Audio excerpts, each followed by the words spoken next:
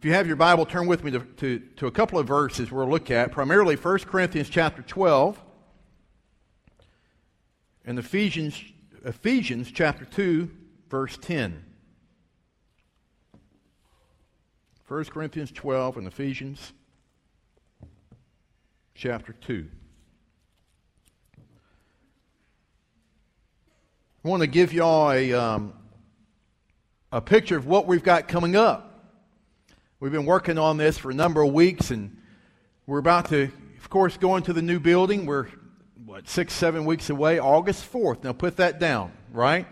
9 o'clock, August 4th is where we'll, Lord willing, be in this building that we've all been waiting for quite some time, and some a little longer than others.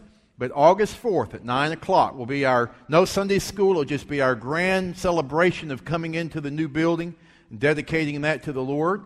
And then on the 11th, we kick off into a normal schedule on that day, and we'll come back and be doing Sunday school and that sort of thing. Now, here's the deal. As we move into a new building, we've got more space. And with more space, we have more responsibilities. And with more responsibilities, some of that comes because we'll have a whole new set of people coming into the church.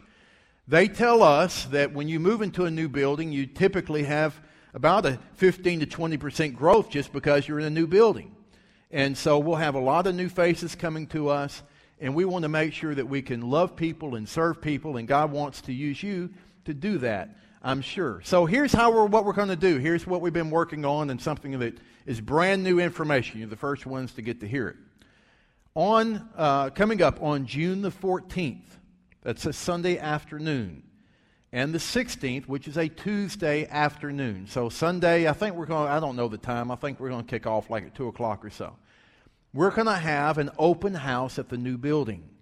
While the building will not be completed, and while there's some areas that certainly you won't be able to go into because it might be paint or whatever, but on the 14th, we know most of everyone here is going to be anxious and curious and excited to see the new building before we move into it. And so on the 14th, that afternoon, or that Tuesday night, if you're not going to be here that Sunday afternoon, you can sign up for 15-minute slots of where you will sign up starting next week of when you want to come see the building. Now you say, well, why is it 15-minute slots? Well, because we don't have enough parking, number one. So we got to get people in and out. If we said, hey, Sunday at 2, and everybody showed up, well, y'all can be parking down at the drugstore on the corner, and we can't accommodate that. So we're doing that primarily because of parking. And also, here's the neatest thing. I've never heard a church do this, and I don't even know whose idea it was, but collectively we've been working on it, and it's going to be awesome. We feel it's important for everyone to know, even if you're not working in a certain area of the church or have someone that's involved in that area of the church, for you to know everything that we do as a church. And so what we're doing is, when you sign up, you come in 15-minute intervals, you'll come into the church and you're going to have a tour guide who will take you from section to section. So for instance, you'll meet out on the front, and we'll talk about what we're trying to do with our parking, and we need parking attendants and so forth. And when you get there, by the way, I forgot this part, when you get there, we're going to give you a little card that has each of the areas of the church where you might want to serve. And some of you are already serving, and you might say, well, I've been doing that for a long time. I've been looking for an opportunity to get out. Well, here's your chance to get out and to get into something else. Some of you say, well, I've been wanting to get involved and serve, but I have no idea how to do that. Well, that's an opportunity for you to figure out how to do it. And so on the 14th, we'll give you this card, and you'll come into the church, and we'll bring you into the foyer and say, here's our greeters, here's how we're doing our welcome center, and here's the tape ministry we have, or the cassette ministry, not even cassette, what do you call them, CD ministry. And here's why we're doing what we do and how we do it, and then you'll move to the next section. You'll see, here's our preschool rooms, and here's how we're doing preschool, and here's how we do our security, and here's what that looks like. And then we'll take you over to the children's wing, and here's what we're doing in the children, and here's why we got this indoor playground, and here's how we're doing children's church. And then we'll take you back to the youth, and David Bullitt will say, here's how we do our student ministry, and here's how you can be involved if you want, and here's why it's important. And then we'll go over into the fellowship hall and the Sunday school space, and here's why we do discipleship and how we do discipleship. And So, in short, we'll hit every area of the church over about an hour, maybe an hour and a half's time at the most. And that gives you a vision of everything that we do as a congregation. So that you can then tell other people. When you're at work and somebody says, well, I've got kids, and you don't have a kid one, you say, well, you know what? Our church has a great children's ministry. Let me tell you about it. And you can tell them about it. Or, hey, you know what? This is what we're doing in missions. We'll talk about how we do missions locally and who's involved with us and partners that we have locally. And anyway, it enables you to be able to see the whole church and see the function of the church. Because remember, this new building is not just about having a building. The building is a place of brick and mortar for us to be able to minister to other people and to also be ministered to. And we want you to be able to see everything that we're doing. So that's going to be on June the 14th, our open house and ministry fair. July. When was the 14th of June? Last week? Y'all missed it, and so because you missed it, July the 14th will be the date. And I wasn't there either, but that's okay. We're going to make it up July the 14th. So the 14th was a Sunday afternoon, and then that Tuesday night. And you come and bring your family, or maybe you're thinking about being a part of Luke 4:18 Fellowship. It's a great time for you to come and see what all we're doing as a congregation. And that way, you're going to be excited about moving in the building, and then when you get in, you'll have a better idea of what all that we're doing. So praise God for Davidson High School, but praise God also for Solly Road and God enabling us to move into our own facility over there. Amen? So you'll be hearing about this for weeks up until July the 14th. Now, look with me at Ephesians chapter 2, verse 10. And we'll start there and then we'll flip over to 1 Corinthians, but just for a moment. Ephesians 2:10.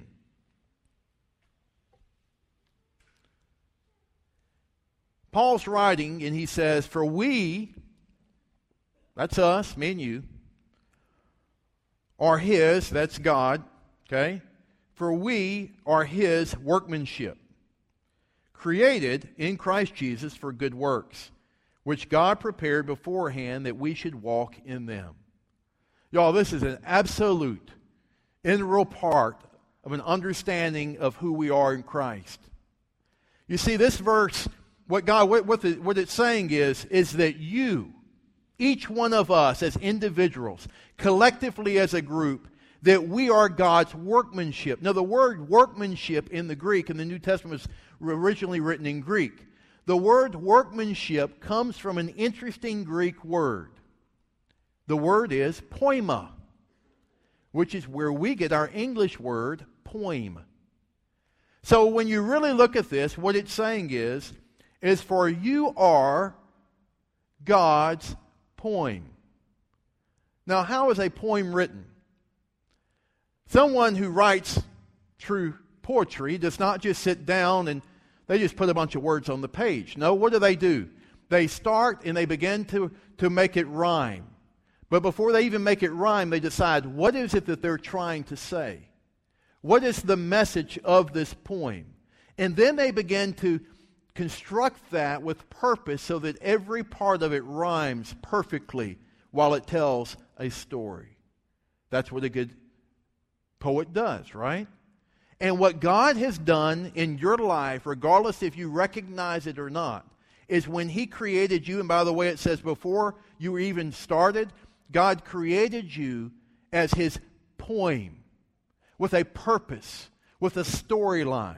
And with that storyline, He didn't just throw it together and say, here's their life, here's this person's life, this is what I want, and then they go figure it out. No, it says that He created you as His workmanship, the handiwork of His hands.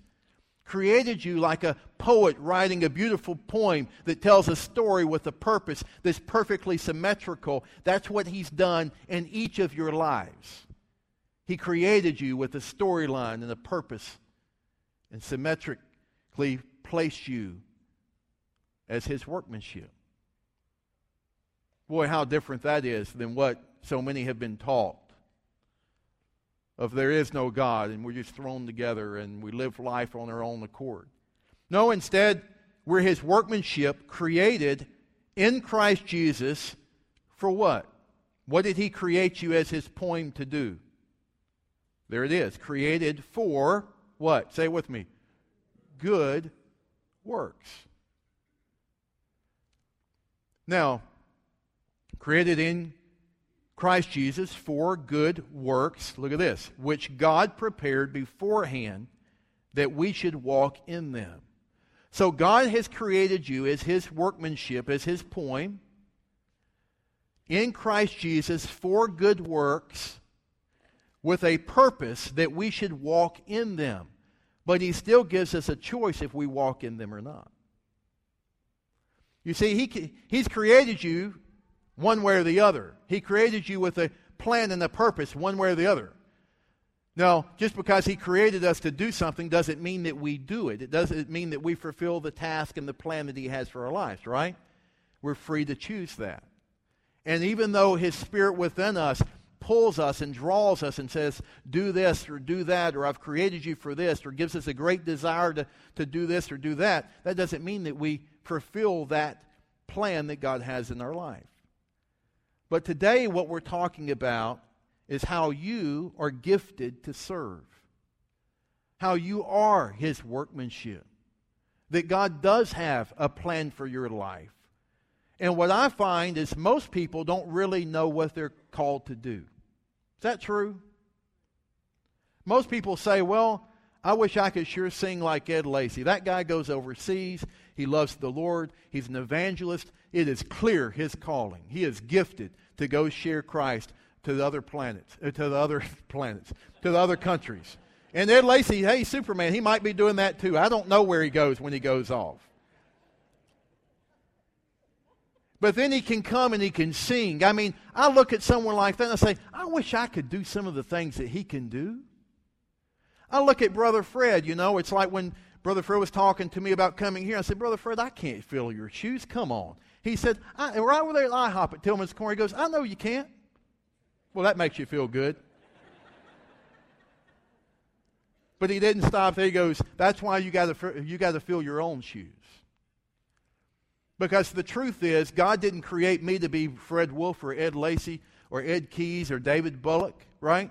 God created me to be who I am, to fulfill what I can do, and not to try to be like someone else. God didn't create me as the poem to be like Brother Fred or to be like Brother Ed or to be someone else, even though I might like to be able to do some of the things that they're able to do. And I know in this place today there's many of you, and this is real life, that you say, well, I wish it's easy for you to say you're up there speaking. I can't even talk to 5 people. Well, listen, we all have our own giftedness. This is what we've got to understand. Each of us are created to be able to do a specific, unique calling that God has placed inside of you for the purpose that he's created you to be. And that is to love him and to love other people. And in order to love him, we must love other people. You can't love God and not love other people. It's impossible to do that. You see, when you love God, God's love flows through you and into others. And God, for whatever reason, uses us to love other people.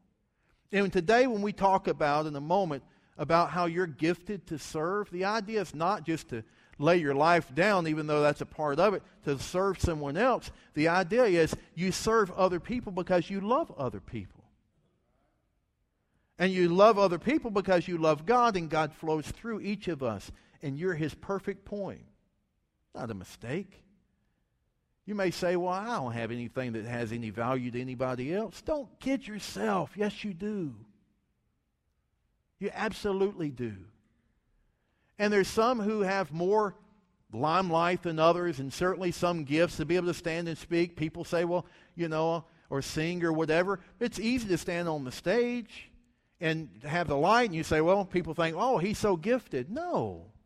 I'm no more gifted than what you are and what you're capable of doing, which might be to administrate, keep things organized. If I don't have someone administrating in my life, I am a train wreck. Or it might be the gift of hospitality, to bake cakes and to show people when they come, to make them feel welcomed and warmed. What a great gift that is. You're the one that makes people want to come back. You're the one that makes people feel loved. Or whatever the gifts may be, and we'll look at these this morning. Every gift, and by the way, when you got saved, God placed a gift inside of you. Everybody here has some kind of, at least one, what we call spiritual gift that lies within you. You know, I like football. Many of you do too, and I know there's a lot of Alabama fans, and not just to always choose Alabama, but I'm more familiar with them. But A.J. McCarron is their quarterback, right? Won a couple of BCS championships, fantastic quarterback.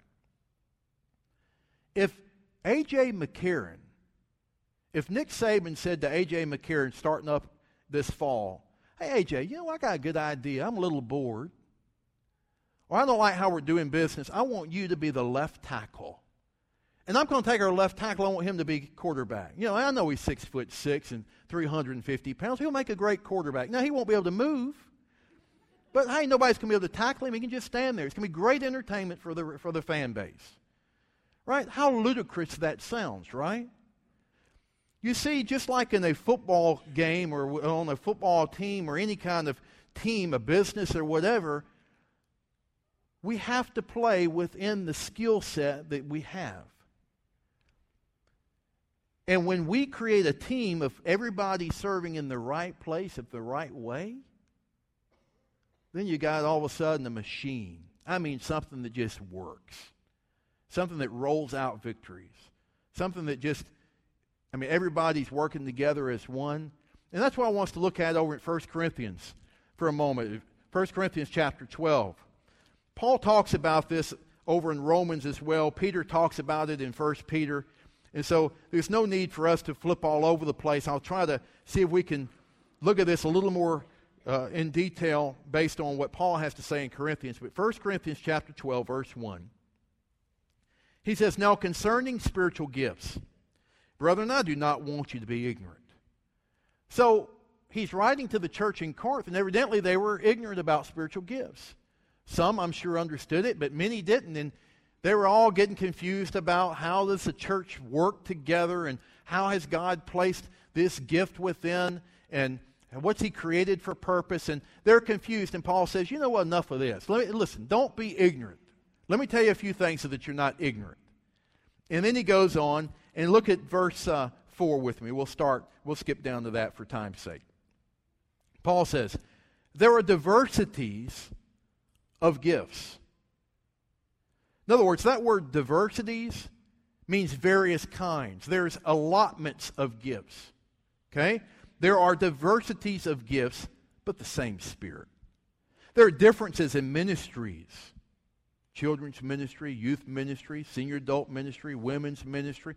There's all kinds of ministries. There are differences in ministries, but the same Lord. There are diversities of activities, but it is the same God who works all in all. So, though I might be involved in one area, it doesn't mean that God's any less involved in another area. And that's one of the reasons we want you to see the whole church and understand the whole church is because it's the same God, the same Jesus. And I know we get this, but do we really grasp it? That the same God, the same Lord, the same Jesus is active in the preschool ministry just as he is in discipleship or just as he is in missions, serving locally and across the country and around the world, as just as he is in administration in the office, or just as he is serving meals on a Wednesday night, or just as he is in helping a widow. You see, each one of those, while they may look different, and they are different, they're all the same in serving Jesus Christ. So one's not greater than the other. So whatever area that God has called you to serve in, listen, it's not any better or greater than another area, and though you might feel like it is a lesser gift, hey, that's not any less important than another area, because it's all the same God who works in all of us. It's God working in you. And y'all, there's nothing like God working in someone. Now, I go to Alabama games. I'll probably hit 3 or 4 of them a year. right? And I love to go. It's a lot of fun to go. But I'll tell you what I love to do too is sit on the couch with golden flake potato chips, French onion dip, and a cold Coca-Cola. And sit in the lazy boy and watch games all day long. But I'll be real honest, having been an athlete, it's a lot more fun when you're on the field. And it's fun to sit in the stands, but it's a lot more fun to be on the sideline. It's a lot of fun on the sideline because you're in the uniform, but it's way more fun to be actually on the field. And when God saved you and created you, He called you and He gave you a gift. In Christian life, as a true follower of Christ, Christianity is not a spectator sport or activity. God never wants us just to sit in the stands and cheer someone else on. God doesn't want us to sit in the stands or at home and watch someone else and cheer them on. And yeah, hey, I'm a fan. I'm with the team. And all of that may be true. But the true team is the one that's out on the field. And God calls every one of us not to be a spectator of His work, but to be actively involved with Him in the work. And the work's not just in the church, the work's in the community, the work's everywhere you go. And God uses those gifts across the spectrum of life, from a grocery store to the bank to wherever we may go. But the idea is, God doesn't want anyone in this place today to be sitting on the sideline. Instead, He's saying, will you come and play in the game? An active participant in His work. Now, it says in verse 7, but the manifestation of the Spirit is given to each one, look at this, for the profit of all. Manifestation means evidence. So the evidence of the Spirit. In other words, God's Spirit showing evidence in each one of us is for the profit of all. So when God gave you a spiritual gift upon your salvation and called you, hey, I want you to actively serve other people. You're my hands. I'm working through you. When God did that, He did it, look at that, verse 7, for the profit of all. So when you use your gifts and your talents and God uses you, listen, it profits everybody else. Everybody in this room gets profited because the body of Christ begins to work as one, as a true unit. It's kind of like this. My mom loves to put together puzzles. And I don't know why she goes and gets these hard puzzles so that it all looks the same in certain areas of the picture. And she'll take weeks to put together a puzzle. And Pam and I will go by the house and we'll look over and here's all these pieces and we might look and sit down. You know, they capture you. Sit down for, I'll put a few pieces together. Next thing you know, it's 2 hours and you're still on the same 5 pieces. But these puzzles, she gets like scenes around Mobile Bay and that sort of thing, Fairhope, and they're beautiful. They're really pretty pictures. And she puts these puzzles together. And within these puzzles, right, there's always the more difficult puzzles has scenes that look just alike. Like yesterday, she was telling me, oh, I bought a puzzle I should have never gotten. I said, why? She goes, because the whole top left is nothing but the same color blue. I don't know why I didn't see that in the picture. But you see, here's the deal. If she puts the whole puzzle together and it makes a great picture, you can tell exactly what it is and it looks great and it's going to be pretty and she can give it away or hang it or tear it up and start back over, whatever she wants to do with the puzzle, right? But one thing is for certain. After that puzzle's put together and she's the creator of the puzzle and she puts it together, as pretty as it is, and as much as you can see what that puzzle picture is of a lighthouse or whatever, the simple truth is this. If one piece is missing, you can tell it. Right? If one piece is missing, it makes the whole puzzle. You say, well, that's a beautiful puzzle, but in your mind you're thinking something's missing. And that's the same with each of us. Our new building is not about the building. Again, I know I've said that. It's not about getting over there. It's not about someone else doing the functions and you being as great as it is to be a cheerleader and to be a fan of Luke 4:18 fellowship. Y'all, it's so much bigger than that. It's the Creator God who said, when I created you and saved you, I created you as my poem. And I put your life together, and I've got gifts for you and a skill set that only you can do. And I'm putting this puzzle together. And when you're not a part of the puzzle still looks great, but there's something missing. And that something is you. Just makes sense? Every piece of the puzzle matters. And every one of you matters in what we're doing as a congregation, as a part. If you decide to be a part of Luke 4:18 fellowship, you've chosen this fellowship to be part of and to serve with, and as a one body. And collectively across Mobile, each of the churches who are followers of Christ, we're together as a unit. We are the body of Christ, and we serve one another. But it's for the profit of all. And here's the thing, the truth is, none of us want to serve, do we? We kind of do, but we don't. But Jesus said this. Remember when Jesus said, blessed are those, what? Let me start over. It's more blessed to give than to, what? Receive. And the word blessed, that's confusing to me. What does that word even mean, blessed? I don't fully understand that word. Until I go back and look at what the true word meant, and blessed means happy. I understand happy. I have happy days, sad days. So what Jesus said was happy. It's more happy to give than to receive. Now, when I was 8 years old getting the TRX racing set, I don't know about that. When I got it for Christmas, right? That was a happy day when my daddy got me to the racetrack. But as I've become an adult, the truth is this. As we all mature, we begin to understand that real happiness comes when we give, not just when we receive.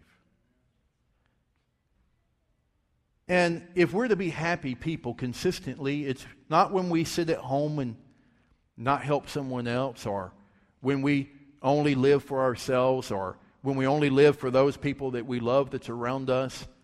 Real happiness comes when we do something for other people unexpectedly, or when we don't have to. Y'all, take the words of Jesus to heart. Happy are those who give. It's more happy to give than to receive. And so the secret of happiness is not to go buy a boat for yourself. Nothing wrong with that. But it's to turn around and do something for other people. And that's what this idea of gifted to serve is all about. It's doing stuff and living life where God flows through you to help other people. And that's where true happiness comes from. Now, we have to stay in balance and all of that, but y'all, that's where true joy and happiness comes from. Why? Because that's where we begin to tap into the Creator God who created me as His workmanship. I'm His poem. He created me for a purpose that's for the profit of all. And when He creates me and I fulfill that purpose in my life, I'm joyful and happy. When I'm out of sync with Him and do my own thing or live for myself or try to be a part of God and then the part of myself, that's when I'm unhappy. Would y'all agree that that's true in your own life? Because it's more blessed to give than to receive. The thing is, we just don't understand this because the world bombards us with living for self. And then we got that old nasty flesh inside of us that's all about me and what I want and what I want to do, and the heck with everybody else, I want to go do this. And so we battle the flesh that's within us, and then we battle this bombardment of the world teaching us and telling us to live for self, and it's about ourselves. That's why we need the Holy Spirit of God, which is why the Scripture in 1 Corinthians 12 says over and over again, it's the Spirit that's at work within you to do this. It's God who's created you to do this. Because when we're doing it, we're in touch with God. When we're not, we're just, God knows who we are and we know who He is, but we're living for self. Here's a great illustration. I don't know, maybe you've seen this. And I know this is hard to see, especially in the back. But in my hand is the most sold product today in the world. It's the banana. There'll be more bananas sold globally today than any product in the world. This banana makes Walmart very happy. You know, we take a banana, and I grew up my whole life, turn around and you want a banana for breakfast, you're going to put on Frosted Flakes or something, and you start to try to open it. And what happens when you do that? Right? It starts to split. Sometimes if it's not ready, you got to just kind of get your finger in it and open the banana, right? Because everybody opens a banana this way. But you realize if you go down to Honduras or where bananas really grow, bananas grow this way. We see this as the top of the banana, when the truth is, that is the top of a banana. Did y'all know that? The bottom of the banana is really the top of the banana. It grows like this. And here's the stalk, right? Now, we as humans, we get it in America and we try to peel it and it's hard to peel. But if you watch a monkey in Honduras eat a banana, sometimes we can learn from the most simple things. If you watch a monkey who really isn't even capable of doing what we're capable of doing, and you put them in their environment, a monkey will go over and grab a banana, and he doesn't go to what we call the top. He goes to what we call the bottom. And he turns around and he pinches the banana and it peels right off. Have you ever see that before? Go Google it. It's fascinating. You spend hours watching people peel bananas. Because when you pinch the banana on the top like it was created, it pops open. And then you can eat the banana. I did this at a 5th grade graduation the other day. They loved it. So if it works for 5th graders, it will work for 55-year-olds. But you see, here's the deal. We live life like we see a banana upside down. Because the world teaches us live for self. And we can make it work, but y'all, look at this. It is so hard, much harder to peel. Can you get life done that way? Yeah, you can. But if you live life like God created you, it's easier, it's happier, and it's way more fun once you start being like the monkey. Now, some of y'all can go by home and buy a banana. You're going to try it out tonight. Try it out. Come back and let me know. Hey, I tried that. That really works. But the point I'm making of this whole thing is this. To live for self is what the world teaches.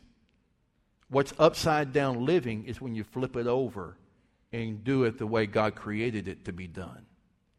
And that is to serve one another with the gift that God's created you to do. And as we look at this, it goes on and through the rest of the chapter, and we don't have time and we won't get into it, but he goes into this various kinds of the gifts, and there's a gift of prophecy, there's a gift of interpretation, there's a gift of tongues, there's a gift of administration, all of these different mercy and all these different gifts that God's created. Then in other places in Scripture it says that God's called some to be pastors and teachers and apostles, and there's all of these type of gifts. And so there's a variety of gifts that God's created us for. And I don't know what gifts that you have. Maybe you already know, but I bet many of you don't have a clue. You might have an idea and say, I think I might have this gift, I might not, but I don't know how to do that gift. Even if I have that gift, what do I do with that gift? And it gets all confusing and all of that sort of thing. There's nothing more important than having you in the right position, just like Nick Saban has A.J. McCarron in the right position. It's the same as God as your coach, so to speak, wanting to make sure that you're in the right position. So some of y'all have taken what's called a spiritual gift inventory. I've got one of them here. What this is on the front it says Spiritual Gifts and Calling Inventory. Luke 4:18 Fellowship, Gifted to Serve. And we've created a logo and a slogan, and today we kick off a new campaign that we'll be talking about the next several weeks of how you are gifted to serve.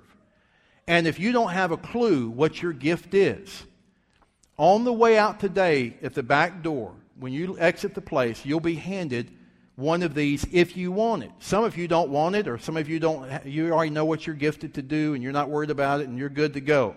And we don't want to waste paper. But we've created these and put these together where there's 90 statements. And you sit down and you take this inventory at home. It's kind of fun to do, and you fill in the blanks. Now, here's what's interesting that we've done with this, is that once you get to this and it says, well, okay, well, I have the gift of administration, and I have the gift of faith. Okay, that's two of them that's listed. Then, right here, it tells you about all of the areas. It's not a complete list, but we tried. The different areas of where you can serve within the body of Luke 4:18. And then you flip the next page, and you say, okay, well, I have the gift of administration, the gift of faith. And then it's got a chart that tells you, that correlates, here's your gift, and here's how the different areas that you could serve within Luke 4:18 fellowship. Isn't that neat? So it's not like you just take a test and, okay, now I know I have the gift of administration, I don't know what to do with that. Instead, we say, you have the gift of administration, here's how that fits into Luke 4:18 fellowship. Now, what you'll be asked to do is, if you want one of these, take one in the back, and we'll have some available next week. You take these at home. You show up on June the 14th, July the 14th, or the 16th. You sign up, you show up, you see the church, and then as you go through, you're praying, you say, you know what? And as you see the different areas, you say, I have the gift of administration, and I just learned that children's ministry needs someone to help administrate behind the scenes, keep up with who the kids are and who's coming and going. I didn't realize they had a need for that, but I have the gift of administration, and you can indicate, hey, I'm interested in doing administration within the children's area of the church. You put that in the bucket upon leaving, and then we get back in touch with you, and if you say, well, I don't have a clue, then myself or David Bullock or different ones, Martin and SL, will be there to help you figure out where it is that you're best suited, that God's called you and created you on how to serve. So the bottom line is, if you say, I don't have a clue, we want to help you have a clue, because we want you to live life right side up and to be able to serve God as He's created you to be. It's that important. That's why we're spending the next 4 weeks or so on this. You're created and gifted to serve. You know, over when Jesus fed the 5,000, it's a closing story. He was feeding the 5,000. There was all these people. And it was actually about 15,000 people. It was 5,000 men and their families. And you all probably know the story. And the disciples came to Him and they said, Lord, we got to send these people away. Because, why? They need something to eat. And we don't have enough food. And what happened? Jesus said, well, what you got? They said, well, we got a boy here. He's got some fish and some bread. He said, well, bring it to me. And He says to them, one of the strongest statements, I think, that we find in the Scripture. He said, you feed them. You do it. And they said, how? We don't have enough. He said, give me that bread, give me the fish. And He thanked God for it, and He gave it back out to the disciples, and they went and distributed it across to 15,000 people off some small fish and some bread. You see, what God can do in and through you is greater than what you can do when you hand it over to the Lord and when you offer yourself to Him. I want to see those kind of stories take place. It would be awesome to see each one in this place being used by God to multiply bread and fish, to multiply an area of ministry within the city. Because you're in tune with God and you've got your life right side up, and you're letting God flow through you and through into other people because you're His workmanship. Does God still do that today? Oh, yeah. Let me tell you a story. This is how we close. few years ago, I did an event. Some of y'all probably have heard this story, but I did an event that was called the Festival of Hope. Some of y'all were involved. Luke 4:18 helped with the event. And in that event, we gave away 1,000 pair of shoes. We gave 12,000 meals away. We had a big children's fun area, and we gave thousands of pounds of groceries away, and we did 700 haircuts, and we did HIV testing. We had, I don't remember. I think it was 2,100 volunteers, I think it was. It was a glorious day. It was awesome. But on that day, we also had a huge tent down there at Ladd Stadium as a part of the day that was where people could come and get free haircuts. And I had a lady named Amber who was in charge of the haircut tent. And Amber owned a small little salon here in the city. And Amber was struggling to keep the doors open. She had some family issues, and the event was the end of January, and she came to me at the beginning of December, and she said, Joe, listen, I can't do this. My family's a wreck. My business is a wreck. There's no way I can organize to be able to cut this many people's, give them haircuts. I don't know what to do. I just need to give up. You need to get someone else. I'm not capable. And I said to her, well, Amber, listen, don't give up yet. Stay doing what you're doing. Let's just get you some help. And so we got a few people involved with her, and together they began to go out, and they went to JCPenney, and they sent a bunch of hairstylists, and this group sent a bunch of hairstylists, and this beauty school sent a bunch of people. And next thing we know, we had over 80 beauticians and barbers from the city volunteered. We opened the gates, and they ended up cutting over 800 heads of hair in 3 hours. We're the largest barber shop in the country for 3 hours. Well, we also had the shoes that we're giving away, and a friend of Amber showed up. We had asked people, don't bring shoes. We'd already had Samaritan's Feet had partnered with us. All that was organized. Please don't bring anything. But a lady showed up with a bag of shoes and came over to Amber when she got there in the midst of chaos of thousands of people, 12,000 people, and said, Amber, I brought some shoes. And Amber said, well, just put them over there. And they put it right behind the tent. Well, the whole 3 hours goes by, and Amber had not cut one head of hair because she was administrating and organizing everything. And so at the end of the 3 hours, everybody was going home or had gone home, and Amber was sweeping up the hair from 800 plus haircuts, you can imagine. And she's cleaning, and she's in this massive tent that's at least from wall to wall here big, that biggest tent down at Ladd Stadium. And she's cleaning up by herself when a lady comes walking in, middle-aged, and she's got on a uniform where she had been working, I think as a housekeeper, maybe at a hotel or something. And she walked in and she said, hey, I'd like to get my hair cut. And Amber said, I'm sorry, we're already closed. She goes, well, can I get some shoes? And Amber said, shoes have been gone. I'm sorry, everything's closed down. And the lady looked real sad, and she said, well, I hate that, but okay. I had come from work. I got over here as quick as I could to try to get a haircut and some shoes. And Amber said, well, I'm sorry. And the lady began to walk away, and it dawned on Amber, what is she doing? Why don't she just cut the lady's hair?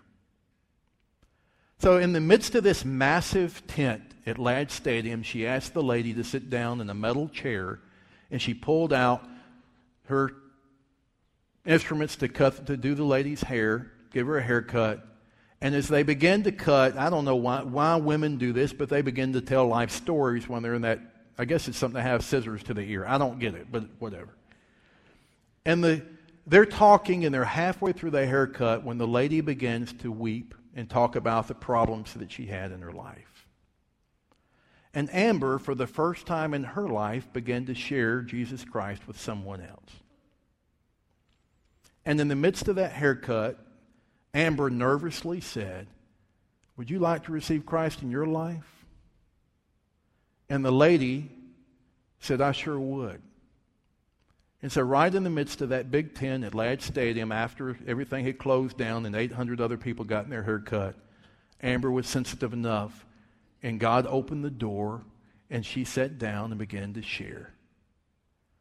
The lady stops, and they pray to receive Christ, and upon finishing, the lady's crying, and Amber cries, and they finish the haircut, and Amber says, well, I'm sorry we don't have any shoes. And the woman said, well, that's all right. I got more than I thought I would. I got a haircut and I got Jesus in my life.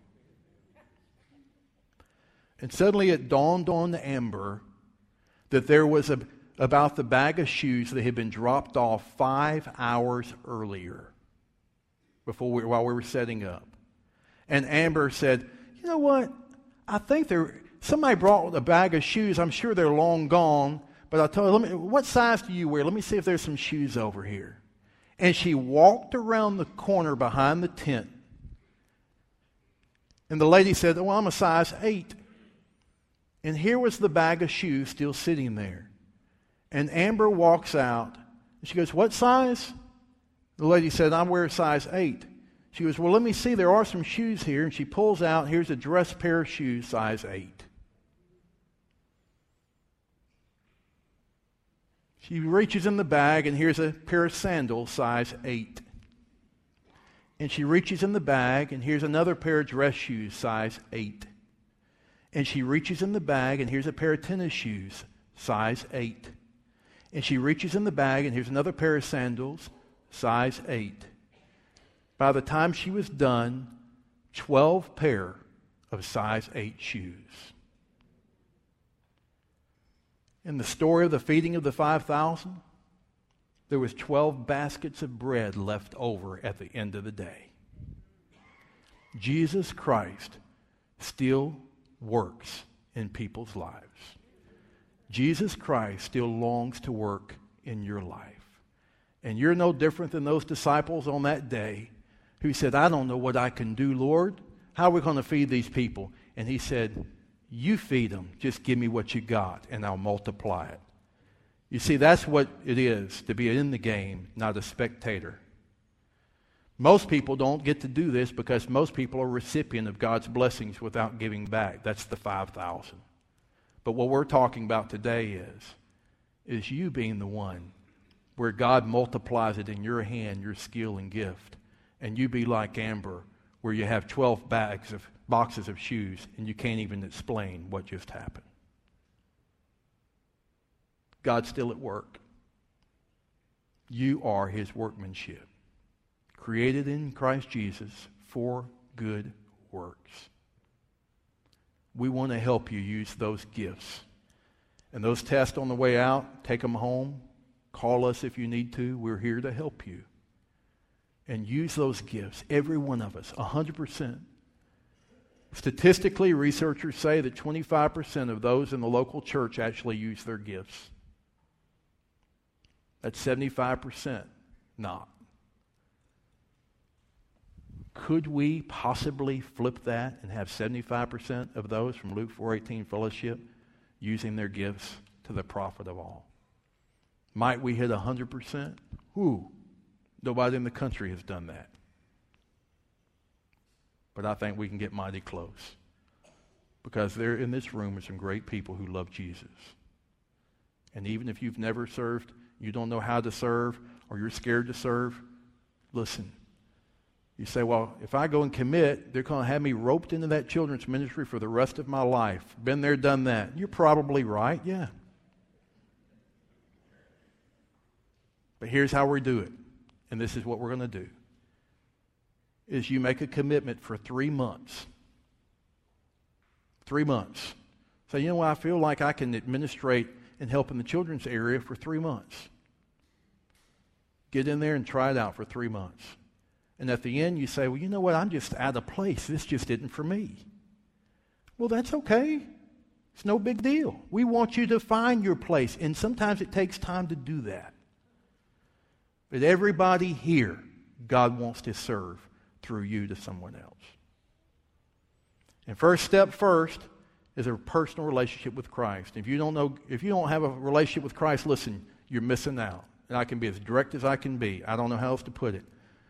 Your life is unfulfilled, and it's going to stay unfulfilled until you get your life in order where God, the creator of you, who loves you and died for you and saved you, and you get him first in your life and become his follower. That's when life begins to change. This morning, I hope that you'll come and receive that gift from God today.